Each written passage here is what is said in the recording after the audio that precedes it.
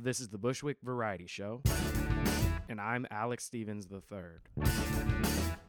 Greetings, neighbors, friends, citizens of the world, and conscious beings of all various types. Thank you so much for listening to the Bushwick Variety Show. This is episode number 51. This episode features my good friend Crash. Crash is a longtime Bushwick resident. He's toured the world, both playing drums in bands, both based in LA and New York, which we talk about in the episode. And then also for his other job, he has become somebody who gets to travel for much of the year throughout the world, doing audio and visual work, which works out well for him because he has developed a love of travel. Just over 50 episodes in for me, and there's some things I need to assess and readjust. One of them being just scheduling and organizing this thing a little bit more. I was on the road a lot over the last week, and then I had some technical difficulties, so sorry that I didn't have a Thursday episode last week. I'm going to work on that and get it back going. I also have an idea for a new Thursday show, which might be a little bit of a different format, but I'll let you know about that as it happens. In any case, this is Crash. Let's have a conversation. All right, I think we're here, man. We're here. Or we are here, I think. Yes. Yeah. We're doing this. Yes, indeed. That's cool. How you doing, Crash? Doing well, Alec. I'm doing doing well. Little errands today and whatnot. So tell me how you came to New York. Well, first I moved to LA with a band from Vancouver, and I was there for about 10 years. And You were in LA for 10 years? Mm-hmm. Okay. Yeah. We did sort of that, one for one, or all for one for all sort of thing, and moved into an apartment in West Hollywood, and two of us in each bedroom sort of thing. And, it was a fun time.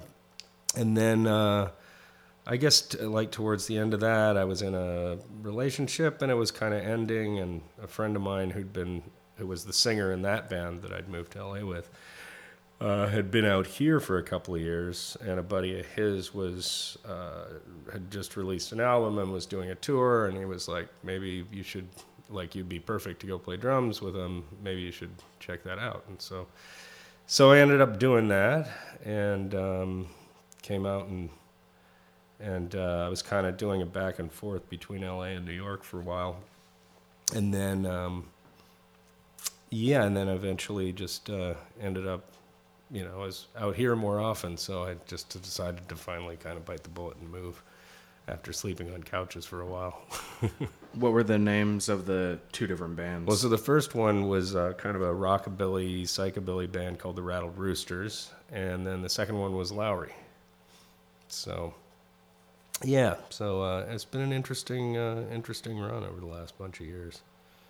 And are you still playing with any bands currently? I play with Steve Waite, but mostly those are just European tours, that kind of thing. Kind of, I think now music for me and drumming anyway has become something that I get to do for fun, and that I don't have like an agenda with it like I might have had years ago.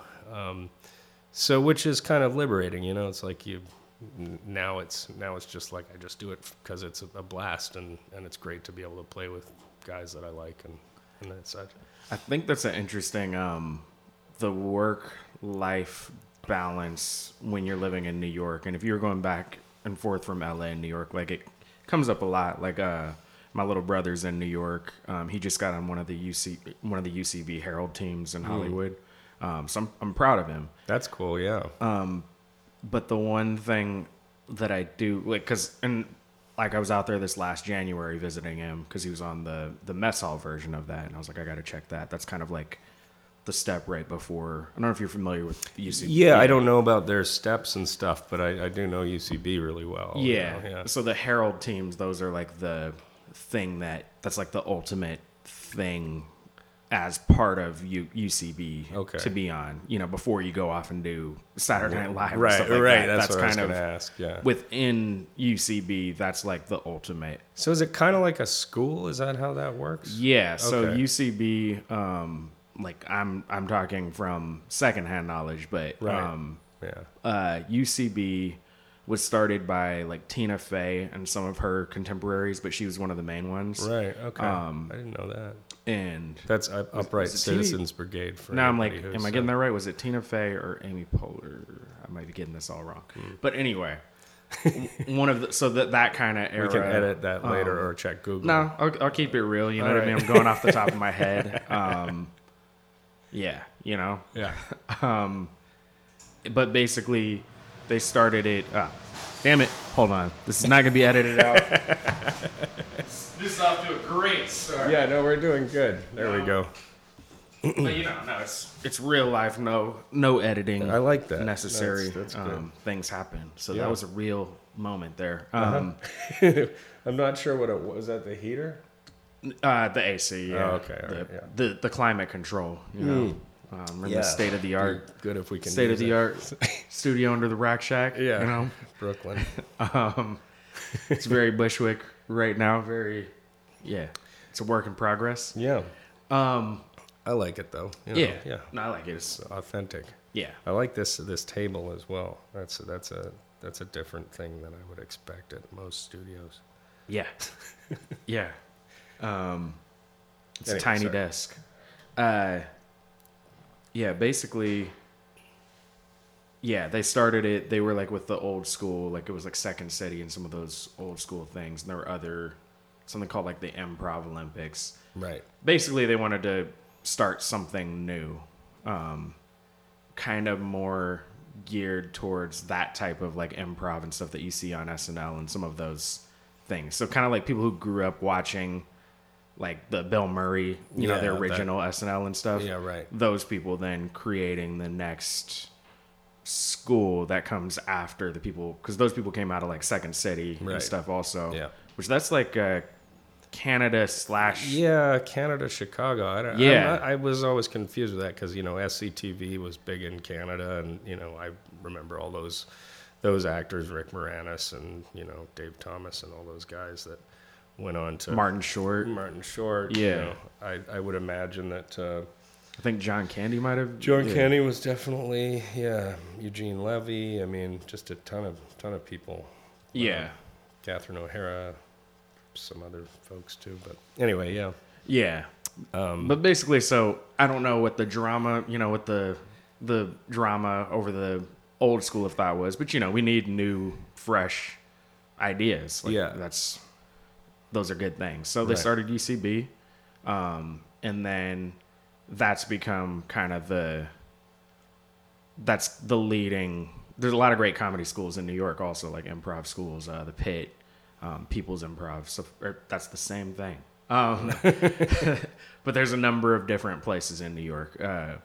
But anyway, what I was gonna say is I really liked LA this last time I was there, Yeah.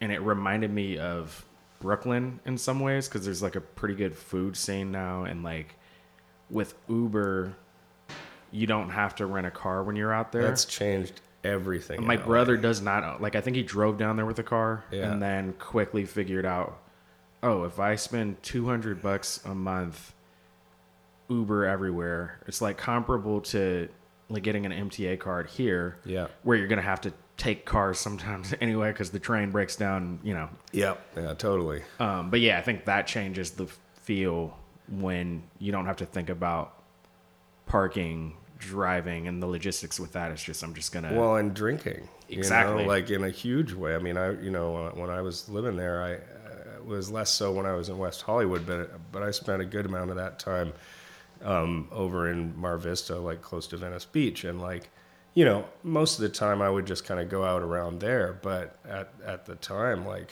you know, if you had to get to Hollywood or something and you wanted to drink, well, that was going to be like, you know, $100 cab. Well, not $100, but you know, by the time you're there and back, it's going to be at least $100. And Yeah. you know, at the time, I certainly couldn't afford that. So, so Uber's changed everything in that regard, and it's made it a lot easier. And yeah, you don't necessarily have to rent a car. I don't usually do that anymore anyway, either, you know.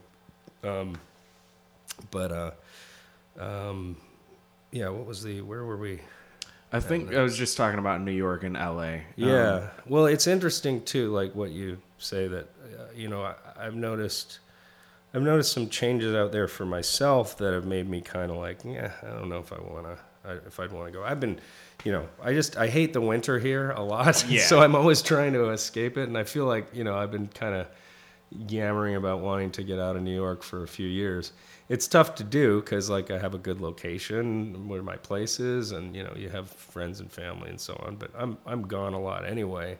But it's just like, you know, to up and move 10 years of a life it's not always that easy anyway, you know. I haven't done it yet, like left New York, like moved away. Yeah. I have some friends who have recently. Mm-hmm. And yeah, like it was a couple of friends. One of them's like, both of them I've known like at least one or both of them. Yeah, no, both of them I've known since like high school at least like briefly. And both of them lived in New York for a good chunk of my time here. Like when I first came to New York, they were pretty much here at the same time. Right. And both have like moved away, both married now. I know both couples, you know what I'm saying? And both of them, like I knew that Andre and Jen, because they just left last year and they went to Boston because he's a doctor and got an opportunity to do some further surgeon doctor residency. I don't understand how long you're in school and not in school and you are a doctor, but you're still doing your research and stuff. Yeah. But so anyway, so at Harvard. Right. And like Andre, you know, as a black man, wasn't super excited about Boston, nor am I. I did go visit them and still feel the same way. It's like a nice city, but I don't know why I would move there. Right. Yeah. Although it does seem like there's some cool things. Yeah. Boston's a weird one.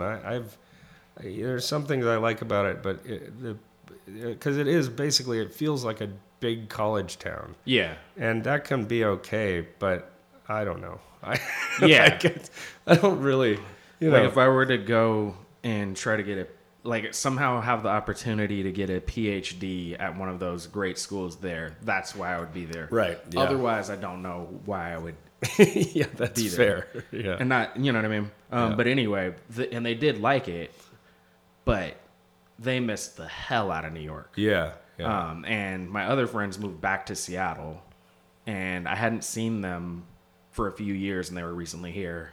And we got to talk, and they're like, yeah, we like our life back home, but it's different than it was when we were growing up. Right.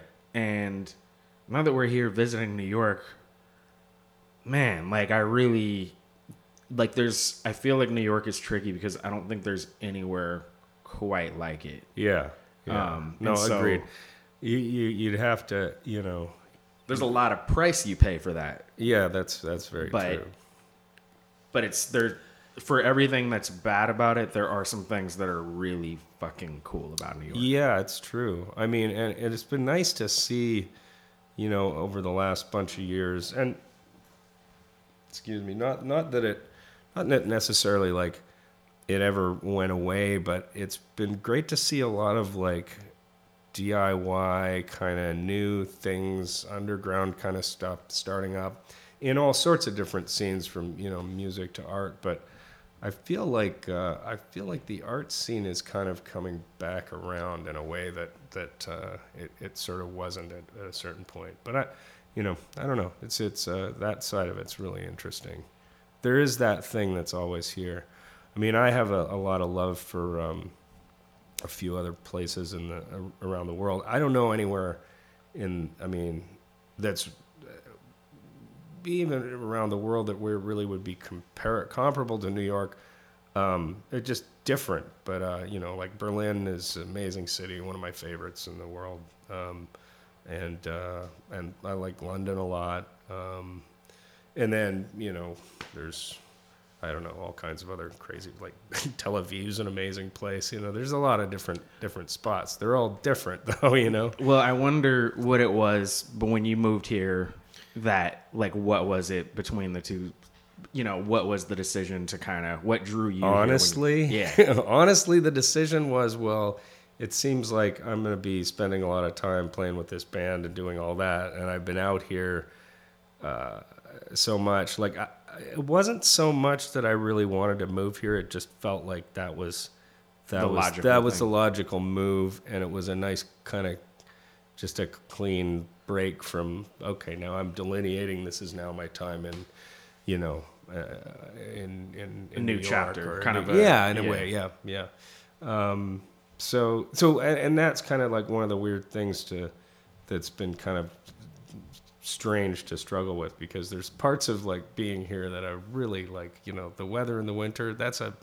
I lived in, I grew up in Canada, but New York or Vancouver winters are pretty mild generally. But then I lived in Southern California for 10 years, and that just spoils you for weather anywhere. So, but now it's kind of interesting because I'm traveling most of the time. I don't, I think for me it's sort of like I feel like I want to have my at-home life just be a little bit more removed from the city, which wouldn't be to say that I wouldn't be in the city all the time. I can't imagine like, leaving New York and then not being back here all the time, like, because there's work here and there's friends and there's all that, and there'd certainly be that's actually sort of my goal, I think, because I love the city, but I came here to do certain things, right? And I haven't done them. I mean, I've done some of them. Yeah, but I feel that way too. Yeah, but not all of them, and I want to be able, and not all of them have to be done here, but I feel like overall, the things that I want to do, it's more possible to do them. Like, the opportunities are just greater here. Yeah, definitely. And the opportunity that if you rise, I feel like the thing here is, like, if you rise to the challenges that New York puts before you, sometimes you're going to get your ass whooped. Mm-hmm. But mostly if you rise to the challenges, and especially if it's something you're striving to, like, do, I feel like the challenges that you're presented with, if you face them and struggle through them, the payoff is, like, greater. Like, the thing you're trying to do becomes greater. Yeah, I think you it forces you to work harder at it. Yeah, you tend to learn a lot, and especially, like, if it doesn't work out the way you're hoping, at least, like, what you get out of it is, a kind of a new approach and understanding what you're not going to do next time, or I don't know. And there's always value in just the exercise of failure. Yeah, there is. It's hard. It's hard to deal with, but it can be a powerfully transformative thing. Mm-hmm. But I think I would love to get to a point in my life and, like, my aspirations where I could live somewhere else. Mm-hmm. And still be able to come regularly and work here too. Yeah, like, that's, I think, I would love to eventually have a long distance relationship with New York that I visit regularly. Yeah, right. Yeah. It's kind of interesting because I was thinking about that too. There's all sorts of thoughts I've had over the last few years, and, like, I'm contemplating a move to London at least. I mean, I travel a lot anyway, so anywhere that I'm going is going to be kind of the idea is a home base anyhow. So I think, what was I going to say? Just that it would seem very weird to, like, leave New York and then not be back here for, Yeah. It's sort of, too much of my life has been here to some degree for the last while. Mm-hmm. So, I mean, I still go visit LA, and I think this would be the same kind of thing. Yeah. Yeah. And I've got, certain projects and things that I'm still involved in here too, a little bit. So, Yeah. So what are you up to also these days, I guess, besides music? What's your other Well, I sort of fell into audio and video production years ago, and it was just a way to make a little bit of extra money while I was, being a drummer. And as you know, music is challenging financially, so so I needed something else to kind of pay the bills a little bit, and I kind of fell into it. A friend of mine was like, "Hey, you want to help load trucks?" And this was in LA, and then that kind of turned into going and helping with like wedding and bar mitzvah bands and stuff, and starting to learn sound engineering. But when I got to New York, and I had done some part-time work out there, and then when I got to New York, I started looking for freelance work doing that, so that I'd have something to kind of also pay the bills while I was touring and whatnot. And then over the years it kind of became something that I really enjoyed, and that I started to get to do what I wanted to do with it, which was be able to be on travel show, like road shows and that kind of thing, not like jobs that would be traveling out of town. Yeah. Mm-hmm. And what's been awesome about it is that I've been working mostly with a same group of people. There's like, a few of us. It's all freelance, but we have some people that we find we're generally working together, and who have become, really some of my closest friends. So a lot of the work now is kind of like, well, I get to go somewhere cool and hang out with my friends, and then there's also work, but everybody's good. I enjoy it, I enjoy some of the kind of detail aspects of it.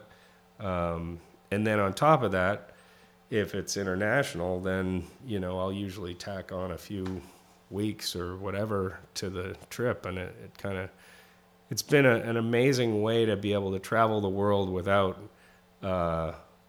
having to, try to take time off work, or like, where you're not necessarily needing to expend the same kind of costs because you already get the plane tariff covered or whatever. Right.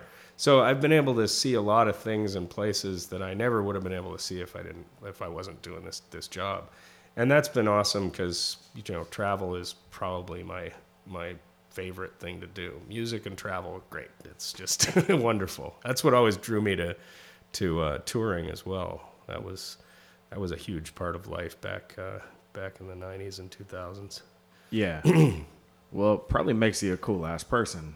There's something funny to that. And I was talking to a guy last night actually about this, who also is a drummer as well, and has had sort of a similar trajectory in a way. Played in a lot of bands in the 90s, and we were just talking about the fact that there's a certain thing about touring that only a small section of the population ever gets to go and do, because not everybody's in bands, and then from just being in a band to actually taking that to a point where you're going to go and do the road. And I was going to go to music school, and I went to college for 1 week, and then I went on the road with this band and kind of never looked back. And I feel like, all the experiences that I've had on the road, and, all the problem solving you have to do, and there's, so many things related to like business and all of that it's a really interesting education. And I definitely feel like that's a big chapter of life, that not a lot of people get to do. Yeah, and I think it's the chills you out some. It chills you out, and I think you got the opposite. Like, one of the biggest things I think you learn, and this is of course just my opinion, mm-hmm. but of that kind of education, of traveling a lot and learning a lot by doing things and doing lots of different things, seeing lots of different places, versus what if you have like a standard education experience and like go to college or grad school, any combination of those. Yeah. I feel like you learn how to be more adaptable. Yeah. And that there's value in adapting, and there's value in not knowing everything or thinking that you know everything, or thinking that you have to some certificate you get means Right. you're more qualified than somebody without. It just makes you look at the world, I think, with more of an open mind. I don't know. Yeah. I think like as I'm saying that, I'm like, education can open up your mind too, but I feel like the system is designed to kind of put people in like make them better workers and not Definitely. question. I think it's important to question why you're doing Yeah. what you're doing. You know what I mean? Absolutely. I think that's a difficult pill to swallow for a lot of people, depending. But you're very right in that it's like there's a training aspect to taking the path of going to college, and not to denigrate that, because education's great, but unless you sort of also combine that with some sort of worldly knowledge and some sort of questioning or whatever the word is that I'm looking for that would be better in that sentence. But it's like that's the part where you'll really get the important juice, Yeah. And I was just talking about this too. It's like, I don't know, based on freedom has become like a really important thing to me. And by freedom, I just mean being able to actually like make the decisions in your life as to, when you want to work and when you want to play and how that, all fits together. And so, over the last few years, I've had some offers for different jobs where I go and work for a company, make, a good living, but it's just, I don't know what kind of thing it would take to stop me from being able to have the control, basically, where I can say, you know what, I'm not going to take that job. I'm going to, do this instead. And there's something so freeing in that I don't think I would want to go back to working for anybody else. Yeah. And I'm a real shitty taskmaster sometimes too. So, but my boss is a jerk some of the time. But he's also, he's fairly forgiving, and he likes to drink apparently. Yeah.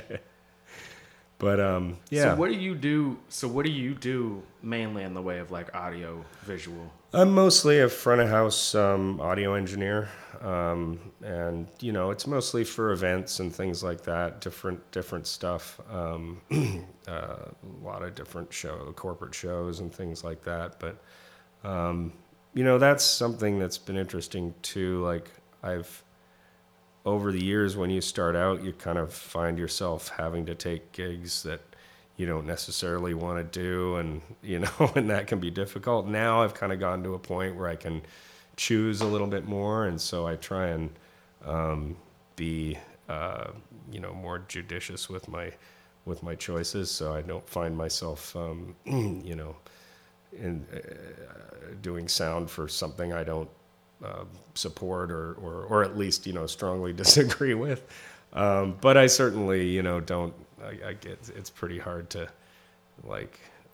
be angry at people in the business who do, because it's they need to make a living. Yeah, you got to make a living, and it's difficult, and it's hard to find yourself doing anything making a living where on some level it doesn't lead to we were talking about the water the other day or just earlier, where it's like, I'm going to try and avoid Nestle products. And then, you look at the back of your Poland Springs bottle and realize, yeah. Okay. Let alone like every other thing, you don't even think of. The toilet paper that you didn't, that stuff is pretty insane. Yeah. And then you have Amazon, where then you can buy like the responsible toilet paper, but then it's Amazon, and that's like a whole interesting thing, because it's Amazon, like it's a monster, Yeah. like, and it's also changing everything. It's like, what am like? Yeah. What are you supposed to do? You know what I mean? Yeah, Like, in it's order very, to, very difficult to avoid the beast. I don't know how at this point. I don't think you can pretty much, like, unless you Find a way to be off the grid, Exactly. but that's really hard. it's It's hard. Like, it's even hard for people who get off the grid to stay off the grid because they'll get sued by whatever township they're close to or whatever, that they're not using the right power, or they're not allowed to have a solar power on their land. Like, it's insane. So it's almost impossible to be off the grid, even if you are off the grid. Yeah. And seems then that way. So then it's like almost definitely impossible to be off the grid if you're living in New York City. Yeah, Like, that's definitely. Yeah, you're going to be using all those products, and somebody somewhere is suffering in the name of some shit that you're doing that you didn't mean to be doing, but it's difficult to navigate.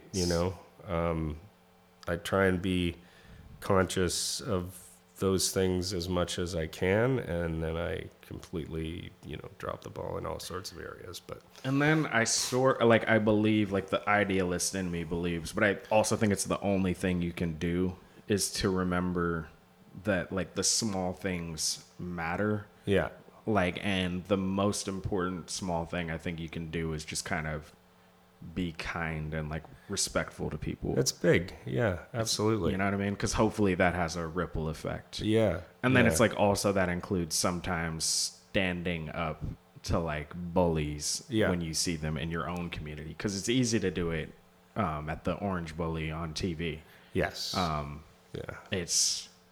Well, it'd be much harder to do to his face, but it's easy. No, I'm saying it's easy to do it when somebody's on TV. Yeah, to, like, absolutely. call them out. It's easy to call out people online, all that. And also, trolling. even with calling out, I think when stuff happens, to learn, is your goal to call out, or is your goal to, like, help the situation, help make the situation a better situation, Yeah. Well, so that the person actually hears you. And given what's going on now, in the sort of partisan age we're in this country, that's a challenging thing. I was in the South recently, and I was at this bar, and everybody there was a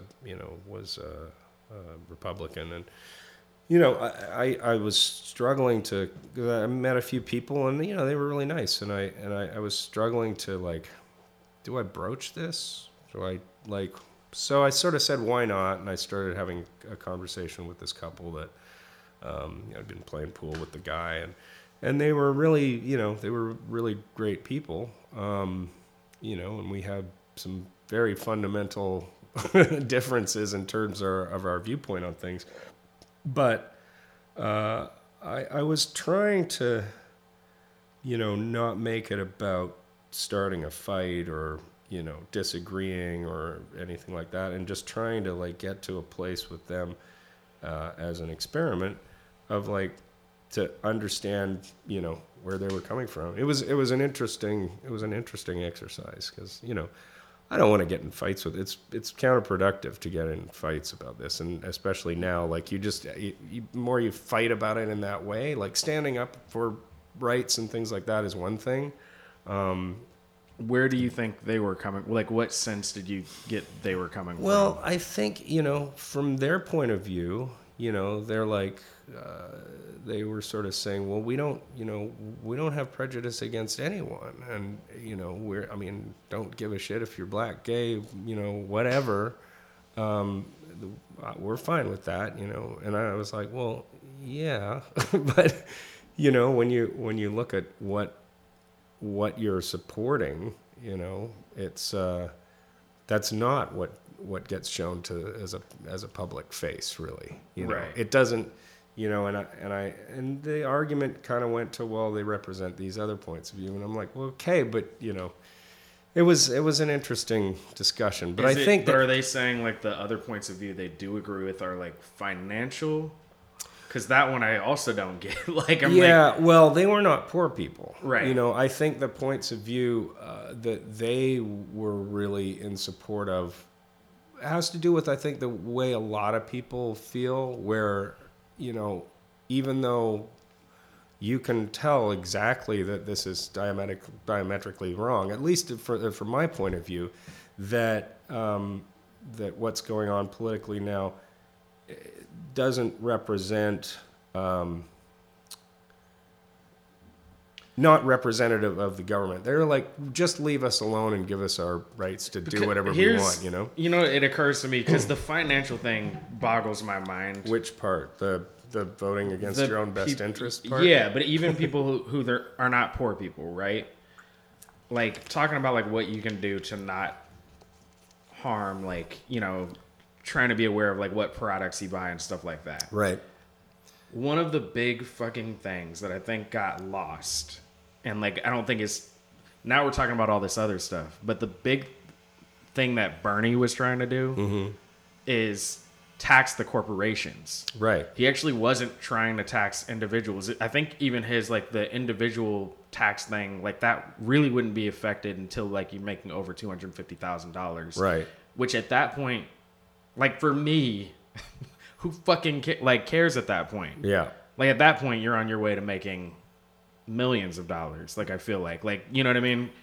Yeah. Once you break past $250 a year. Yeah, maybe. But I mean, if it's from, like, a business you're starting, that it sounds like that business is doing better and better, right? Right. Corporations, if there's a way to, like, have them take on, like, higher taxes, and people take on less or none. Yeah.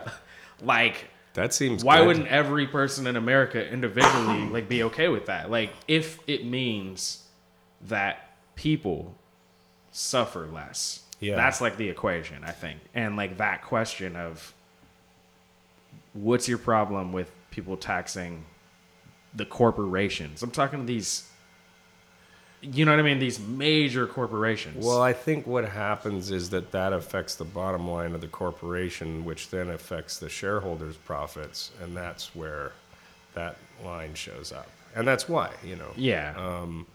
But I think there's a way they're still going to make money. They're still going to make money. So it's like the shareholders are still making money. You're not actually losing money. That's, like, the part that, like, right. It just means you're not going to make as much. Well, that's where we get lost. But you're just and that money that you're making is just because you have some fucking deposits in the bank. Like, that money you're making is on the backs of everybody. You know what I mean? So you can still make money, but how about...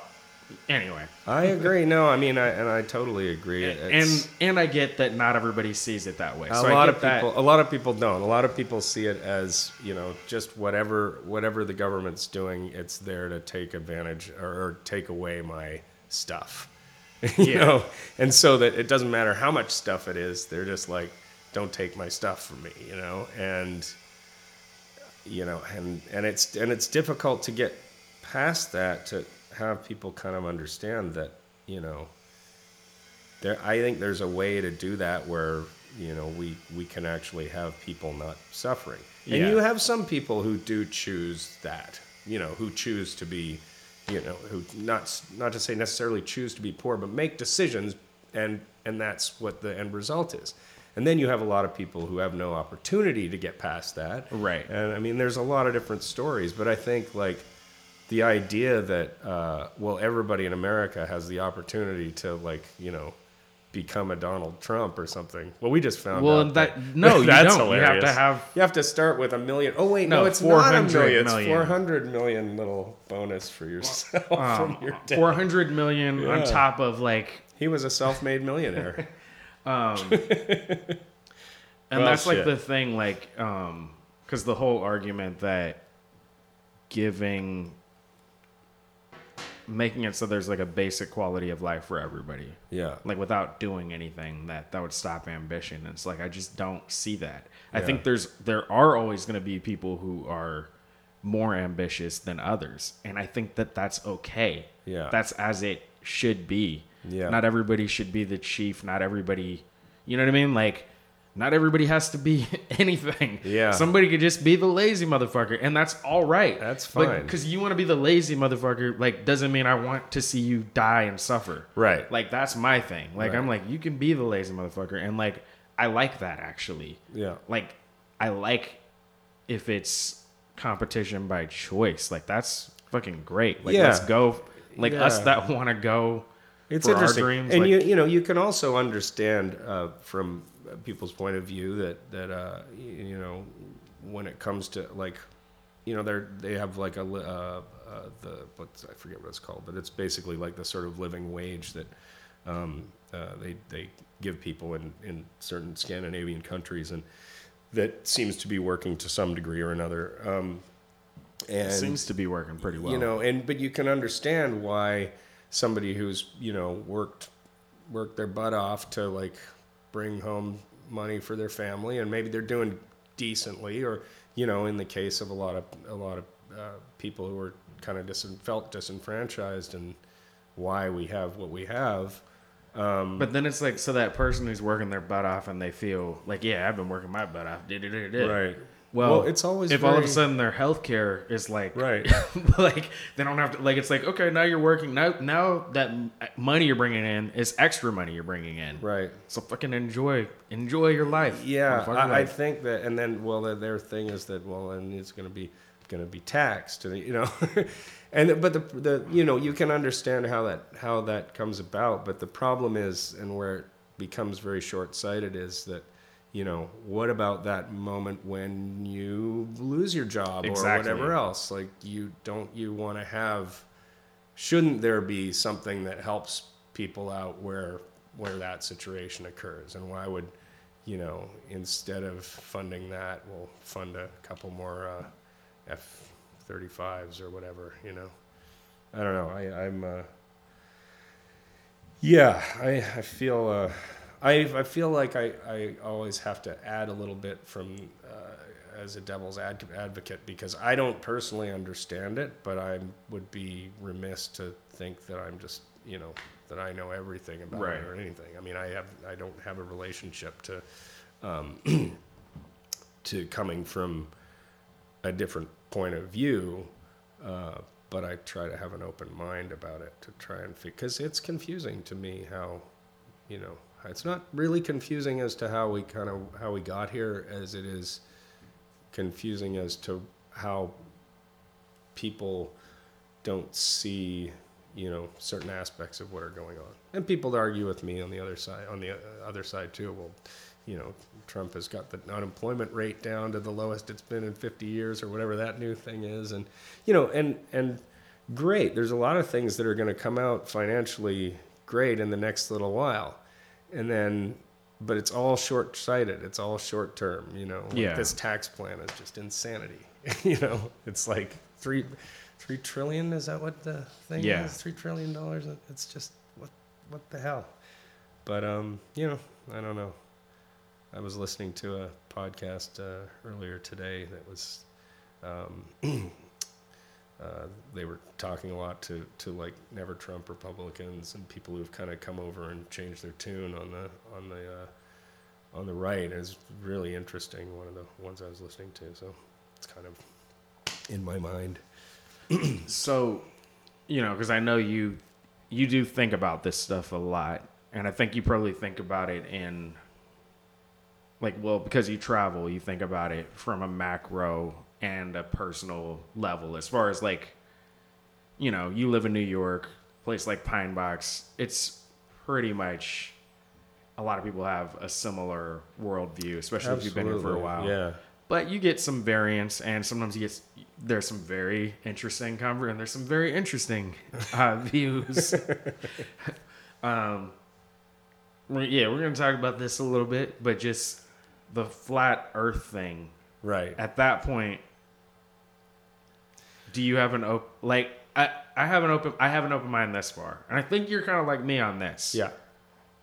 I am almost 100% sure that the world is not flat.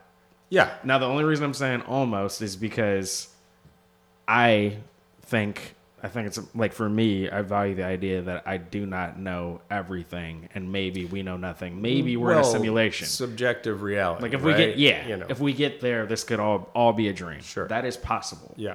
Yeah. In which case, who knows? Everything we know about science could be wrong, whatever. Sure. But then that's like, this is that level of, that's how much I don't believe that the world is flat. Yeah. Well, me also. But, I think everybody's entitled to their opinions about things, and, they're going to think what they want to think, Personally, I would disagree, and I think that if I just sit on a beach and watch a sunset, I can show you all the different ways in which that could prove it, but, I feel like when I'm on a plane, how the plane is always kind of, it seems like the nose is like up a little bit sometimes. There's a whole thing about that. But for me, in my perspective, right. and my perspective is that the world is round. When I'm on a plane, I'm going to be on one early in the morning tomorrow. Right. Like, from my perspective, the way we're flying makes sense. Like, I can see it. Yeah. Like, I feel like I can see the curve also when I'm looking when at you're the at sky and the 30,000 land. feet. Yeah. Yeah. It occurs to me that way too. It's like, I feel like the clouds curve. also like kind of have a curve to them. Yeah. Yeah. But that said, like, your thoughts on the world and everything else, do you like write, or do you like social media? Do you like share your views anywhere in particular? I kind of, around this time last year, I sort of removed myself from, I didn't remove myself from social media. I just stopped engaging and stopped checking. I was never into Twitter.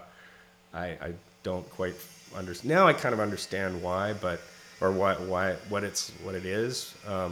But I never really did that. And same really with Instagram, except for my Toilets of Europe series that I'll next time I'm back there, I'll see if I can find more. But maybe I'll do a gallery showing of those sometime. But then, with Facebook, it just became everything was a rant. Yeah. And I was guilty of doing that too. And then, but at some point the reason I have those things now is really just to stay in touch with friends that I have around the world, where it's just, it's kind of easier to go, okay, well, who's in, Berlin right now, or who's in wherever at whatever time. And that's really the best part about it. Otherwise, I think I'd probably just get rid of it, because, I think it's at one point it served a really great purpose, and then, like many things that human beings do, it's like, yeah, we made something cool, let's wreck it. It's just kind of how it seems to go. And you just look at how people behave on those platforms, and how like just crazy, the crazy shit that people say to each other, like just, that they'd never say to each other in person. Yeah. You just like listen to these. And especially with like the political climate, the things I was watching happening there, I was just like, wow, I just have to take my head out of this, because I remember one of the big ones was, I'm gonna have to break up with my family members that voted for Trump, and it's like, yeah, like my mom's side my mom is like, I'm flying out to support her tomorrow because her case is happening right now in Minnesota for direct action against climate change. She's one of the tar sands. That's like a whole other thing. But she's like one of my heroes. She's as far as like being a good person who stands by your principles, she's like, there's nobody more important to me than her. Yeah, that's great. She's awesome. That's cool. My dad is like more of a Democrat, more like standard Democrat. My mom's white, my dad's black. So my mom's family, a lot of them, they're like in the Tacoma, Puyallup, Sumner and Olympia areas. Right. So I know outside it of well. Seattle. Which Tacoma's probably, I'm sure, similar to Seattle, but probably actually traditionally more Republican than Seattle. Probably a little, yeah. And pretty much everywhere outside of Seattle in general is more Republican. Yeah. And I know that, like, my grandma was a Republican. I know a lot of, like, my aunts and uncles are on that side of the family. Yeah. And I also know that when my dad and mom were still married, they were always super cool with my dad. I know also that they love me and my little brother very much. Yeah. And I know that dichotomy of, like, voting against your own interests and people, you know, who have black family members and love them, and it's never even been a thing. Yeah. Probably some of them voted for Trump. Now, with the love that they've always shown me, despite our differences and despite the differences in society and stuff like that, who am I if I am going to cut off my family now because of this? Yeah. Like, I don't, you know what I mean? I don't agree with their decisions. Sure. I'd love to have those conversations and stuff like that. But yeah, that Facebook, that's something I don't think you would even say in a conversation. Like, people are saying things on Facebook that I don't even think they would say just in conversations with groups of people. Yeah. Because it's different. Like, when you bring, like, if you have a group discussion, it just doesn't get as nasty usually as on Facebook, because you can put your thoughts out there. Well, you're in a totally different dynamic, you know. It's like you can just put words down, and there's no contact for you to be dealing with in terms of the other person, you know. I mean, that's like why it's easier to write an angry worded letter than it is to go down to the place and yell at them and you know. Yeah. But yeah, I mean, that's the thing. I think that's like a really difficult thing about, you know, what's happened right now, especially because, you know, one side is actively trying to just sow more and more divisions. You know? And I mean, of course, like anyone on coming from that side will argue that the left is doing exactly the same. Right. Now, there is something to be said to say that, you know, one has to kind of watch oneself a little bit with that too, because you do get faction situations kind of going on either side, regardless. But I think using that other word, fact, is kind of a and one thing I agree with on both sides, that both sides make the accusation of, is there are a lot of corrupt ass politicians. Yeah. Oh yeah. So I'm like, let's have that fucking conversation. Right. Yeah. Because so it's like the blue wave thing. It's like, I don't care about the blue wave necessarily, unless it's if it's like Beto, if it's like Julia Salazar or Alexandria Ocasio-Cortez. Yeah. Right. If it's these people that are really coming with like fresh, new, progressive ideas, that's gonna be, and that aren't bought and paid for already by like lobbyists. Yeah, that's what I'm for. But everybody, like all the corruption that's happened on both sides and people being bought and paid for, I think it's not only that it paved the way for Trump. It's to blame for why he's able to do so much damage right now, because there's so little integrity. Yeah, no, that's everywhere. Because you wonder, you look at some of these senators and congressmen, you know, on both sides, but you know, so, I mean, it's unfathomable to see some of the positions that Republicans are taking. You know, it's every day. I'm just more like, oh, okay, right. You've just completely given up all your principles that you've talked about for years. You know, yeah. And I think that's what's happening with many of these sort of never Trump people.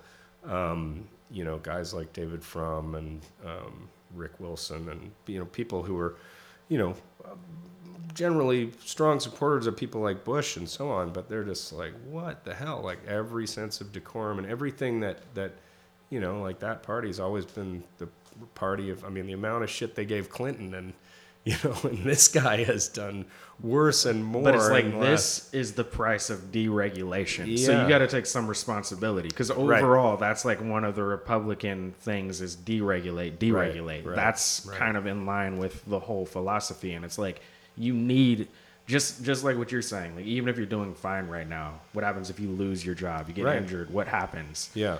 Are you going to be fine? Because especially if you're injured and stuff, now you have medical bills. You have medical insurance, but now, it's not covering everything, and you're not working, so you're not making enough. Deregulation leads to compounding disasters when bad things happen, because there's no protections anymore. Right. And that's the thing. I mean, nobody's accountable. It's just a short-sighted way of looking at life. If you're like, my stuff, my thing, without, it's just not an empathetic way, in my viewpoint anyway, that, if you're looking at things from not to say like from a self-preservationist point of view, you're forgetting about what happens when you can't preserve yourself any longer, Yeah. And that's the part. It's like, I don't want other people taking my stuff. Well, okay, so are you going to be okay with, dying because you can't pay for your medical bills because you had an accident, lost your job, and that's a part of it. Like, I feel like there's a wall there that people don't make the second, they don't jump past that first thing of they took our jobs or whatever, whatever the chant may be, and that's, that's something to think about, even further down the line, to just think of like, what are we as a society in the Western world? What is, what does it really mean? I mean, I think everything that's going on right now, I don't know how we turn this into a political discussion. It happens. It's just going to happen, I guess. But, it's important to look further than to like have more of a long view about what's going on right now, because I mean, I just was reading something today that that if something pretty massive doesn't happen with regards to climate change by 2030, we're going to be fucked. Completely fucked. Yeah. And what's also crazy about that is that's what scientists have been saying for years. My entire life. Pretty much. And when I was in grade school. Pretty much. Because growing up in the Northwest, I ended up at a school called Orca, which was, everything that it sounds like. Right. There was like a greenhouse and a garden. This is a Seattle public school. Right. And this is in Columbia City. And like, this was like crack era in Seattle. Right. And that was one of the areas. Mm-hmm. But the school was there because it's in the Northwest. And yeah, man, like from what I remember is they were saying then that this was like a problem of my lifetime. Like that you might not be able to live to be 100. Right. Like that was it started out as the ozone layer, and we pretty much fixed that. That's the crazy part. So because the world got together and, limited CFCs, and like it actually, we more or less sorted that, or got on the level of sorting it. And this is just the denial level. And now we're dumping wastewater like into the rivers again, like for no reason. For no reason. For no reason. Let's let our coal company, like, what the hell? Crazy. Yeah, it's pretty it's pretty crazy. And being that America is supposed to be the leader, and this is kind of, this is where we're at. I mean, you can just kind of hope that we can get back to some I mean, like, the thing that's so crazy about all that, and especially about the deregulation and allowing dumping into rivers and lakes, like, just from the standpoint of, like, even if you didn't believe in climate change and thought there was nothing you could do about that, you do believe in having your rivers and, like, water clean, and, like, it's just so insane, in the name of profit, just to... But I think, you've got so many people in Washington that are bought and paid for, and That's going to be a huge part of it. I think it's really great to see like people like Ocasio-Cortez, is that her? Alexandria Ocasio-Cortez. Yeah. To see people like that, coming out and actually like getting seats, and I think you'll have a combination of the two. It's going to be interesting to see what happens in more red states. That's going to be where it's going to matter a lot.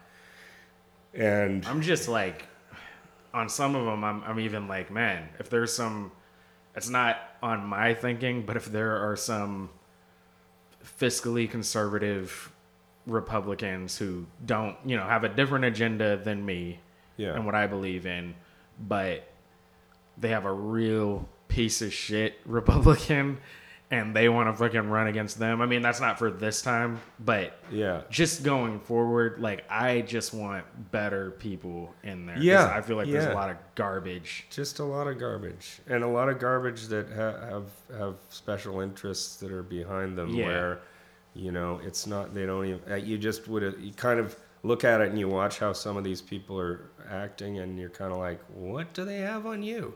Yeah. It almost seems like everyone has got some P-tapes. Because they do, though. But it's like, it's financial. Right. A lot of it's corruption. It's like they're all... Yeah. Isn't corruption allowed now, though? Yeah. Like it is. Basically out in the open, corruption is okay now. That's where it's like, like all you can do is try to be a better person. And be activate and... be a part of it however you can. Yeah. In whatever way you do. Yeah. So I usually ask people where to find them on social media or anything, but I don't want anybody finding me out there. Do you? Is there a favorite album or anything that you've been a part of? Maybe I'll put a link to that. Well, you can check out, why don't we just put up SteveWaitt.com. I think it's Steve Waitt, SteveWaitt, and then Lowry, which I think is Lowry Music, and then everybody knows yours, right? Yeah.